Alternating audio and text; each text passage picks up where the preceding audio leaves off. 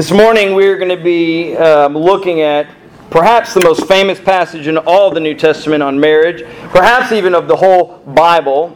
This is not me looking at you who are couples and saying they need to really have a sermon on marriage. This is simply where we find ourselves in our study of Paul's letter to the church in Ephesus. Simply all it is. And so we are going to spend time thinking about marriage and listening to what God's Word says to us about our marriages. Now, I want to, just before we jump in and study God's Word, I do want to make some preliminary comments because, I just need to make preliminary comments. Okay? The first thing I want to say about this morning's message is that there is no way that I could address everything about marriage this morning. There's just no way. And I know that many of you have questions and different situations and scenarios, and you find yourself in different places in your life, whether you're divorced, you're going to be married, whether you're married in a happy marriage, and I cannot address every little nuance and every little nook and cranny of that. And so I say that to you to say, hey, hopefully what this does is spark some interest for you to study and to learn and to look into what it looks like to be married and what all of those things. And I just want to mention to you one book that I have found very beneficial to me and my understanding of marriage. It's called The Meaning of Marriage by Tim and Kathy Keller. Meaning of Marriage. So if this is something you want to continue to study and learn more about, Tim and Kathy Keller wrote a great book called The Meaning for Marriage. In fact, it's so popular that Justin Bieber and his new wife were reading it, okay? TMZ caught him with that book in his hand. So, hey, all truth, it's a great book. So if you want to study it more, check it out. I'm a believer. I love it. It's great. All right, that's the first thing. Second thing that I think is really important that we understand is that this passage assumes a Christian marriage. That both the husband and the wife have submitted their lives to Christ. And that out of that submission, they submit to one another. If we don't come to this text with this assumption, here's the result. Chaos, destruction, and a crucifixion that doesn't lead to life. This is assumption. Now, I would say if you find yourself in a marriage with an unbeliever, whatever way, or both spouses are unbelievers, I think there is things that you can learn from this. But if you practice this, as one pastor said in his sermon, it's a sneaky way to get yourself killed. Marriage is hard. And we need some preliminary thoughts. And one of the thoughts that we have for this particular text is that Paul assumes that both husband and wife are Christians. That's the second one. Third, to those of you who are single, dating, divorced, or engaged, do not tune out. In fact, it is to your benefit that you listen closely. While you might not be able to apply all of these truths to your current and immediate context, there are certainly things that you can pull from this. For example, if you're not dating anybody, if you're single, but you're looking, one of the things that you can look is for characteristics of someone you would marry. So for example, girls, single girls, are you looking for a man who has submitted his life to Jesus? This is probably one of the most important things as you look to date a guy. Does he love Jesus? And will he follow what Jesus says? It's so vitally important. And the same with men. So there's a lot we can learn. Fourth, and this is the one I want to just end on. This sermon will offend. This sermon will challenge us. And because of that, I have sought to be very careful with my words. And it is my hope that in being careful with my words, that the offense is not from me, but from the text. And let me just say, I am an open door when it comes to if the words you find offensive are from me, please find me and seek clarity on what I said. I want the text to be offensive if it is offensive. I don't want my words to be offensive. And a lot of pastors have used this to be incredibly offensive, and I think it's offensive to who we are as people as well as to God. But God's Word can be offensive. And I want God's word to be offensive, not my words. So if there is any miscommunication, please seek me, and it is my hope not only that I will apologize, but that I will clarify. All right, with that being said, let us turn our attention to God's word, in particular on what God's word says to us about marriage. Our reading this morning comes from Ephesians 5, verses 21 through 23. I put 21 in there initially, but I'm just going to jump to 22. Okay? Verse 22, Ephesians 5. Wives, submit to your own husbands as to the Lord. For the husband is the head of the wife, even as Christ is the head of the church, his body, and is himself its Savior. Now as the church submits to Christ, so also wives should submit in everything to their husbands. Husbands, love your wives as Christ loved the church and gave himself up for her, so that he might sanctify her, having cleansed her by the washing of water with the word, so that he might present the church to himself in splendor, without spot or wrinkle or any such thing, that she might be holy and without blemish. In the same way, husbands should love their wives as their own bodies. He who loves his wife loves himself, for no one ever hated his own flesh, but nourishes it and cherishes it, just as Christ does the church, because we are members of his body. Therefore, a man shall leave his father and mother and hold fast to his wife, and the two shall become one flesh. This mystery is profound, and I am saying that it refers to Christ in the church. However, let each one of you love his wife as himself, and let the wife see as she respects her husband. I want you to imagine a place. Imagine a place without cell phones, with maps. All right? Go with me to this imaginary world, a world we never have to go back to. I'm going to create this hypothetical situation. Your work has called you to Mena, Arkansas. Why? I don't know. And so on your way to Mena, or before you head to Mena, you consult some maps, maybe consult some people who've been to Mena before, and you kind of flesh it out in your mind, and then you set out to Mena for your job. Initially, your journey is great. I mean, you're just on the interstate. You know that you just got to go through Hot Springs, and most of us know Hot Springs is easy to get to. And during this time, you're listening to music. You even put the window down and, put your hand out and do the up and down thing. It's just great. Mena, Arkansas, here we come. When you get to Hot Springs, you hit the 270 bypass and you go on the south side of the town. That's what everyone's told you. That's what the maps told you. Easy peasy. You get off the bypass and remain on 270 until you hit Highway 88. And once you hit Highway 88, it's west to Mena. Boom. Done. This is going to be great. You've consulted, you've seen a map, and onward to Mena. But while you're on Highway 270, just outside of Hot Springs, an unexpected storm arises. It comes out of nowhere, but it's not a storm that you haven't seen before. Some strong winds, rain, lightning, thunder. And that's really it. But as soon as the storm passes, the road becomes to clear, and you see something unexpected. Trees on the road. You think, oh, no big deal. I'll just go around the trees, remaining on 270 till I hit Highway 88. But then you realize there's a lot of trees down the road. And that the road itself is blocked. And now you don't know where to go. How in the world do you get to Mena, Arkansas now? You knew the way to go. You consulted with some of your friends how to get there, but you don't know how to backtrack. You don't have a map on your phone. You forgot to pack a map in your car, and now you're stuck. I mentioned this story, and it's silly. I realize this.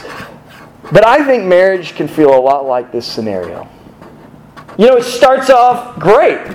You get the hand out the window. You're feeling it really good. Husband and wife.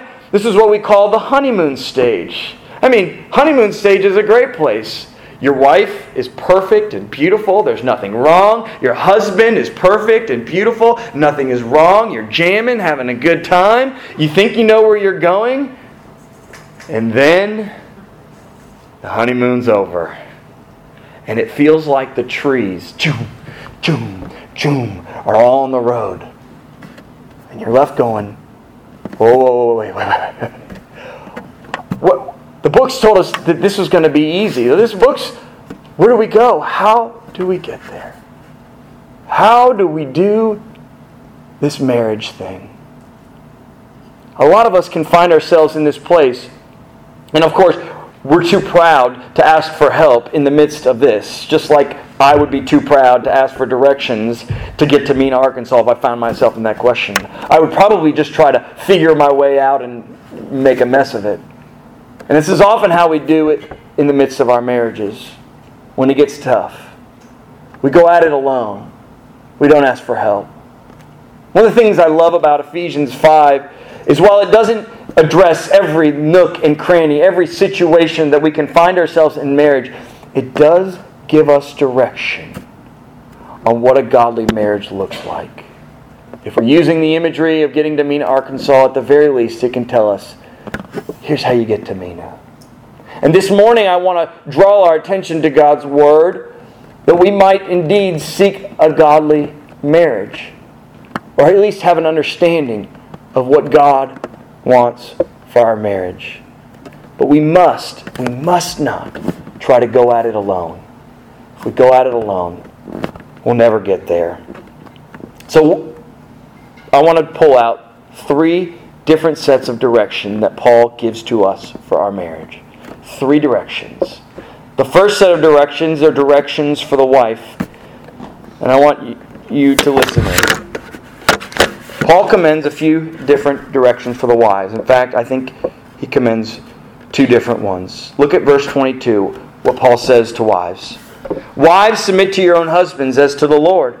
For the husband is the head of the wife, even as Christ is the head of the church, his body, and is himself its Savior. Now as the church submits to Christ, so also wives should submit in everything to their husbands. Then lastly, at the end of verse 33, let the wife see that she respects her husband. I mean, right out of the gate, the directions feel very offensive. But let us not jump to the conclusions that we can think of what it means to be submissive. And let us consider what Paul says before thinking that this is what Paul means. It is my opinion that, honestly, if this was written to our modern ears, Paul would say something like this. Wives, entrust yourself to the leadership and love of your husband and encourage them in the midst of this calling. Wives, entrust yourself to the leadership and love of your husband and respect them in the midst of their calling. The word submit comes from the Greek word hypotassomenoi. This verb was commonly used of ordered relationships in a social setting. A great example of this would be warriors submitting to their commander. In this particular case, Paul says that wives are to submit to the husband because the husband is the head of the wife. Now here, Paul uses a body metaphor, the head. And he uses this metaphor, commonly used in this day, to determine a leader. This does not mean that the husband is greater. This doesn't mean that the husband has more worth and significance. It just means social structuring. That God, in His Word, has commanded that the man, the husband, not the man, the husband, lead the family. This is not talking about social society. This is talking about a husband and a wife. This is not saying that women, you have to obey men and submit to all men. This is not what it is saying. It is saying a wife, submit to a husband. Of course, this still can be offensive to our culture and our day and age to say, entrust yourself to the leadership of your husband. But I want to speak a little bit more about this. I want to speak to the type of leadership wives are called to submit to. Look with me. Look at what Paul says to husbands, and we'll get into this in detail. It says this, husbands, love your wives as Christ loved the church and gave himself up for her. The type of leadership that Paul calls wives to submit to is a self-sacrificing leadership. It is a leadership that seeks the wife's good over the husband's good. This is a different kind of leadership than the authoritarian leadership that many have envisioned this to be. It is a leadership modeled after Christ Himself. But I want you to lastly to see what Paul directs wives to do, and that is that they respect their husbands as leaders.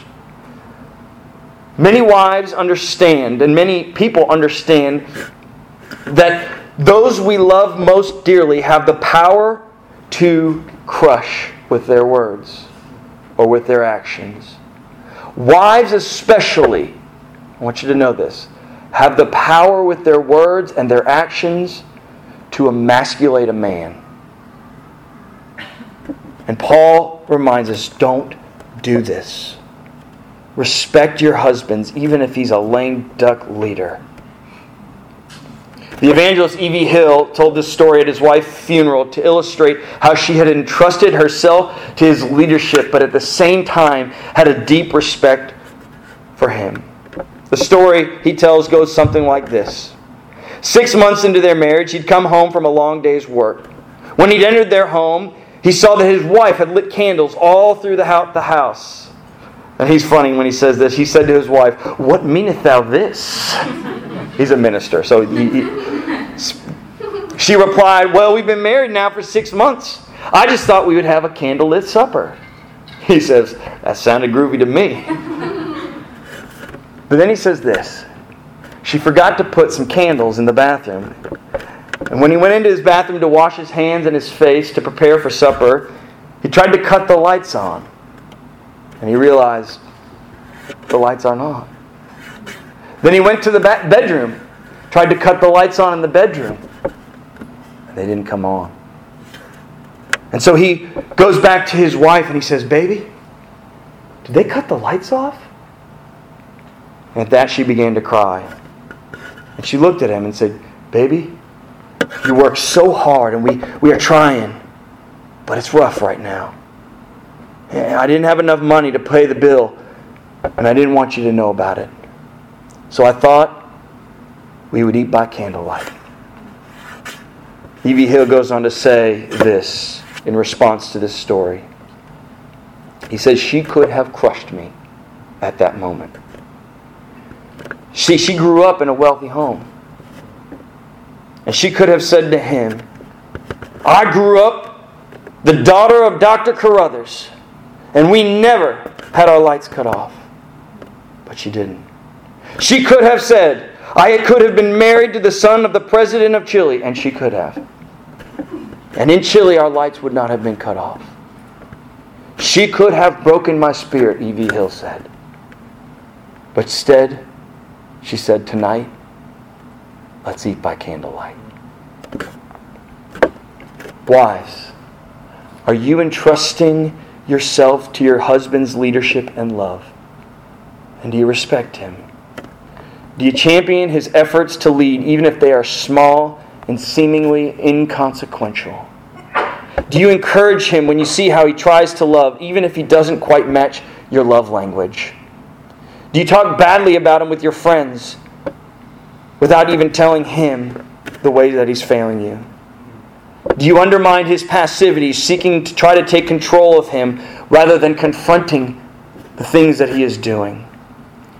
Paul reminds the wives, entrust yourself to the leadership and love of your husband and respect them in the God-given calling of their life. Now, I would fail as my job as a pastor if I failed to address one important question to this, and that is this. Is there a time when wives would refuse or should refuse to submit to their husbands? And the answer to that is, of course, there is. I want to give 3 ways in which wives, you should refuse to submit to your husband's leadership. 3 just simple ways, and there's certainly more. But the first is this. You should refuse your husband's leadership if he violates a biblical principle. This can be as simple as this. Your husband comes to you and says, "Let's go to the lake for the summer," and not mindful of being to church. Even if you want to go, you refuse that leadership. Now that might not call in the elders, call in friends, this is a big deal. It could be something simple as, "No, we need to go to church." You refuse his leadership. But it can be as severe as this. Your husband is having an affair. You refuse his leadership if he breaks the very principle of marriage that God has given to us. You refuse that. And in that case, you do get other people involved, especially your church. because the church is something you will need in that. And Lord willing, the church will come to your side and protect you and help you deal with a husband who's having an affair. So you refuse your husband's leadership if he violates a biblical principle. Secondly, you refuse his leadership if he compromises the care, the nurture, and protection of the children. You refuse his leadership. He is called the head of the family, but if he shows himself to be a detriment to his family, you get your kids out of there. You get him out of there. And you don't listen to what he says. You refuse his leadership. And lastly, you refuse his leadership if he ever subjects you to any physical, sexual, or emotional abuse. If this is the case, I want to stress, call the police. Call your church. Use the proper methods to protect you, but you refuse his leadership if he ever does any of these things. Of course, there's sliding scales. But you refuse his leadership if he breaks these three principles. Alright, so that's the directions to the wives. Let's transition to Paul's direction for the husbands. The direction Paul gives to the husbands are twofold. First, the husbands are directed in verse 23 to be the head of the wife as Christ is the head of the church. This is simply saying that the husband is the leader of the family. But then we are reminded of the second direction Paul gives to the husbands in verse 25 when he says this, "Husbands, love your wives as Christ loved the church and gave himself up for her."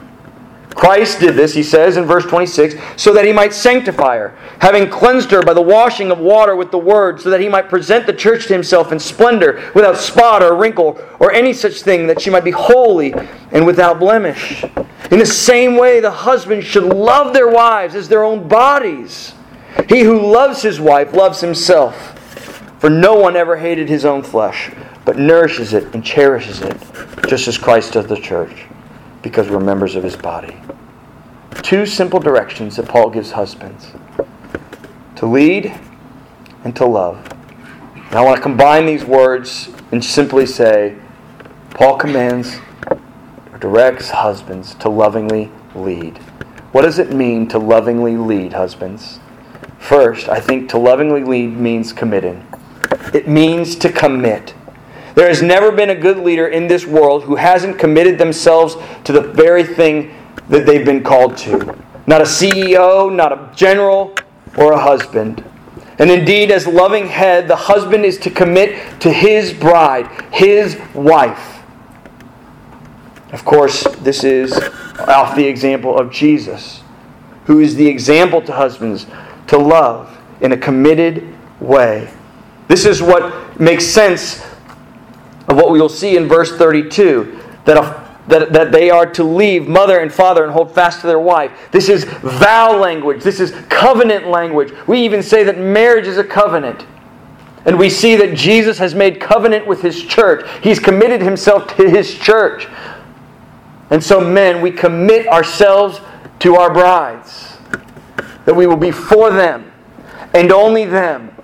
That they will be our prized possession and only them. So as a loving head, husbands, we make a commitment to be with our bride in sickness and in health, and plenty and in want. To lovingly lead means to commit. Secondly, to lovingly lead means to initiate. Husbands don't wait for the wife to pursue them, but rather they pursue their wife without prompting. Jesus did not wait for the church to turn to him.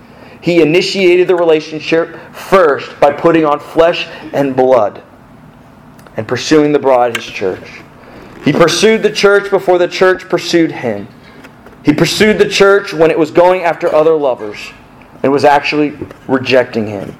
And so as husbands are called to love their wives, they are to love their wives in initiating with their wives. Romantically, emotionally, relationally, spiritually, without prompting. They are to study their wives to see what causes her to respond to his love. They are to learn her nuances, her tics, and to woo her to himself. If this means buying flowers once a week, then buy flowers. If this means initiating a babysitter to go on a date, then it means that. This means that husbands are to put down their phones and to pursue their wives, asking them, how was your day? Not dealing with just simple, trivial, it was fine. But to pursue and to initiate, no. How was your day? What was it like? Did you get hurt? Did you have fun? What was it like? Husbands are to initiate real conversation and real love. And this certainly means that they are to have conviction. We won't initiate if we don't have conviction about where we're going and why we're going somewhere. And so husbands, we need to have conviction if we're going to initiate. A pastor friend of mine said that he has had way too many women come into his office pleading for the pastor to intervene on the behalf of the family so that she can send her kids to the Christian school. And oftentimes it's the mother saying, please get my kids into the Christian school, while the father is just sitting there passively. Let this not be said of us. Let us initiate. For initiating is a beautiful example of lovingly leading. So, husbands, we are to lovingly lead by committing and initiating, and we are to lovingly lead by sacrificing. Sacrificing is ultimately what Paul is saying that Christ did for His church. He laid down His life for His bride. He gave His life for His bride. He sought not His own good. He sought the good of His own bride, even at the cost of His life, so that He might cleanse her and present her with splendor, so that she would be holy and blameless. Christ wanted what was best for His bride, and He brought what was best for His bride in laying down His life in her place. And so, husbands, we are to sacrifice our lives for our bride. And let me tell you, this can look so many different ways. There's so many different ways in which we can see this, based off of personalities of the husband and the wife. But it is the husband's calling to lay down his life for his bride. So here's an example. How can you, husbands, lead your bride to the true lover of her soul? What can you lay down, whether it be your golf game, whether it be your computer games, whether it be your television? What can you do that enables her to meet with the true lover of her soul, Jesus Christ? What can you do? What can you lay down? How can you take the kids so that she can go on a retreat, so that she can go connect with her Christian friends, so that she can meet with Jesus? What can you do? What can you sacrifice? There's so many beautiful ways that we can do this. But the husband is called to lay down his life for the good of his wife. How can you do this emotionally? I think we can say that we can maybe spend a few more dollars on our bride. Maybe take her to Arthur's rather than Corky's. I mean, spend some money on her. Go to Tipton Hearst, not Kroger, okay? There's some ways and you could sacrifice. Those are silly, trivial ways. Give her the remote at night. I mean, see, the husband's called to sacrifice his life for his bride, to lovingly lead. The Dr. Richard Selzer wrote in his book, Mortal Lessons, Notes on the Art of Surgery, of this beautiful encounter he had in the post-op room with a husband and a wife. Selzer had just operated on the wife's jaw to remove a tumor, and during this procedure he had to sever one of her facial nerves to remove part of it. The result of this procedure was that it left her mouth palsy, and according to Selzer, clownish. As Selzer stood by her bedside following the surgery, the woman looked to him and said, "Will it always be like this?" And he said, "It will. I had to sever the nerve. It will always be like that." Upon hearing this, she became silent and certainly sad. But the husband, Selzer writes, was standing right there. And he says this, "I like it. It's kind of cute." And then Selzer writes, he unmindfully bends to kiss her crooked mouth and twists his own lips to accommodate hers, to show her that the kiss still works. This husband demonstrated a loving leadership to his wife. He was committed to her. He initiated with her, even though she had a clownish mouth. And he sacrificed for her, twisting his mouth to meet hers and to know that she is loved, even in her palsy and clownish state. Last but not least, I think there's one more group to direct our attention, and that is to all of us. We've looked at the direction Paul gives for the wives, the direction Paul gives to the husbands. Now it is the direction for us all. There is a theme that runs throughout our entire passage this morning, and it is certainly something I've already alluded to, but it is the theme of Christ to His church. It was the example Paul gave for wives in submitting to their husbands. It was the example that Paul used for husbands loving their wives. And of course, this is summarized in verse 31 and 32. Therefore, a man shall leave his father and mother and hold fast to his wife, and the two shall become one flesh. This mystery is profound, Paul says. And look what he says. And I'm saying it refers to Christ and the church. The last direction that Paul gives to us, His church, is this: submit to our lovingly good leader, Jesus. Submit to Him. You may be single. You may be divorced. You may be engaged. You may be married. The call to us all is submit to our leader, Jesus. He loves us. Indeed, we have the opportunity to be reminded of who Jesus is. And I want to draw this out, even though I've somewhat drawn it out already. We love Christ because He loved us. How in the world did Christ love us? Well, He committed Himself to us, to His church. You know, no matter what we've done, no matter where we've been, no matter how we've screwed up, no matter the gods that we bowed the knee to, God has committed Himself to us, to His church. Remember what Paul says: a man shall leave his father and mother and hold fast to his wife. And what does he say? It is this this mystery is profound, and I'm saying it refers to Christ and His church, not to husband and wife. He has committed Himself to His bride, in sickness and in health. And so we must remember, church, that God is committed to us. He will never leave us or forsake us. We may have run after other gods, but He's still remaining faithful to us. He is our loving leader. We must remember that Christ is not only our loving leader, but that He has initiated with us. He has not waited for us to turn to Him. He has turned to us, even in our state of sin and brokenness and turning after other gods. He took on flesh and blood. And He went to the cross, not because we've done something good for Him, but because He knew He had to initiate forgiveness of sins for us. He initiated. And of course, He sacrificed for us. He sacrificed for us. He climbed on the cross willingly. There He is in the garden. Father, take this cup from me. I don't want to go through this. But not my will, yours be done. Willingly going to the cross. For who? His bride. For you and for me.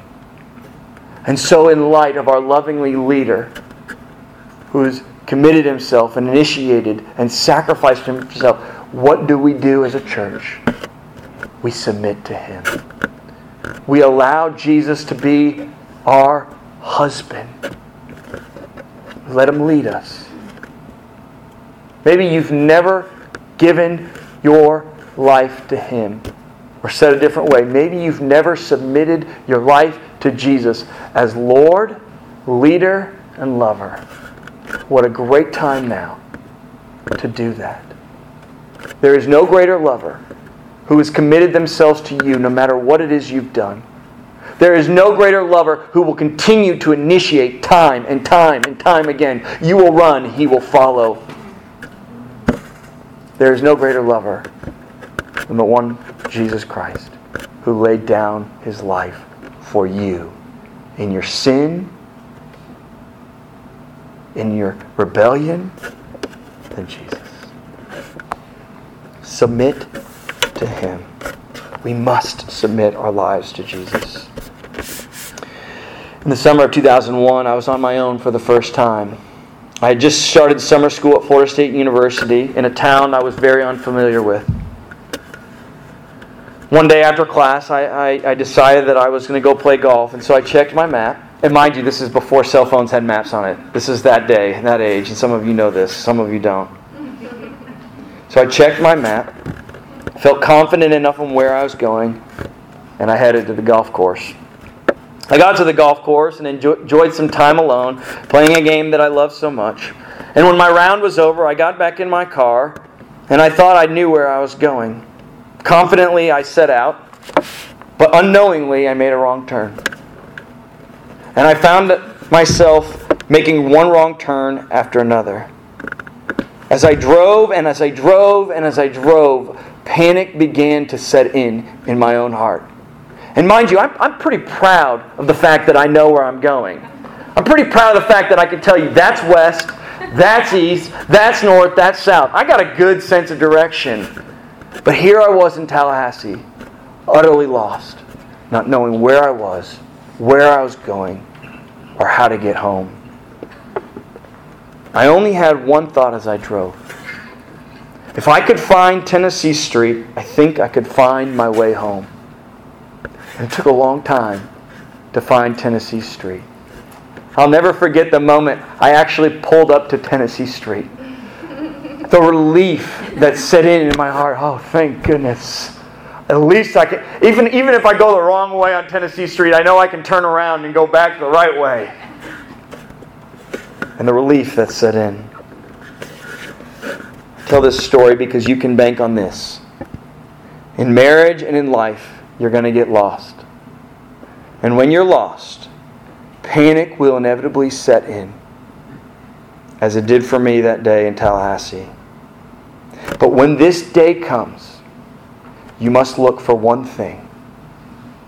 You must look to Jesus. Wives, submit to your husbands as to the Lord. Husbands, love your wives as Christ loved the church. The church, submit your lives to Jesus, and you will find your way home. And you will find what a godly marriage looks like, no matter what type of marriage this is. Let me pray. Jesus, all I can say is thank you for the way that you have loved us and pursued us, and how you have sacrificed for us. There is no greater love than the love that you demonstrated for us on the cross, for it is a love that was unworthy and given to us by grace. For we ran from you. We snubbed our noses at you. We hated you. Yet you loved us nevertheless. Oh Lord, would you give us an experience of that love even today as we submit our lives to you, knowing that you offer us forgiveness and righteousness when we submit our lives to you. And Lord, may this then permeate into our marriages, where we submit to one another, love one another well. Help us, Lord. I pray all this in Jesus' name. Amen.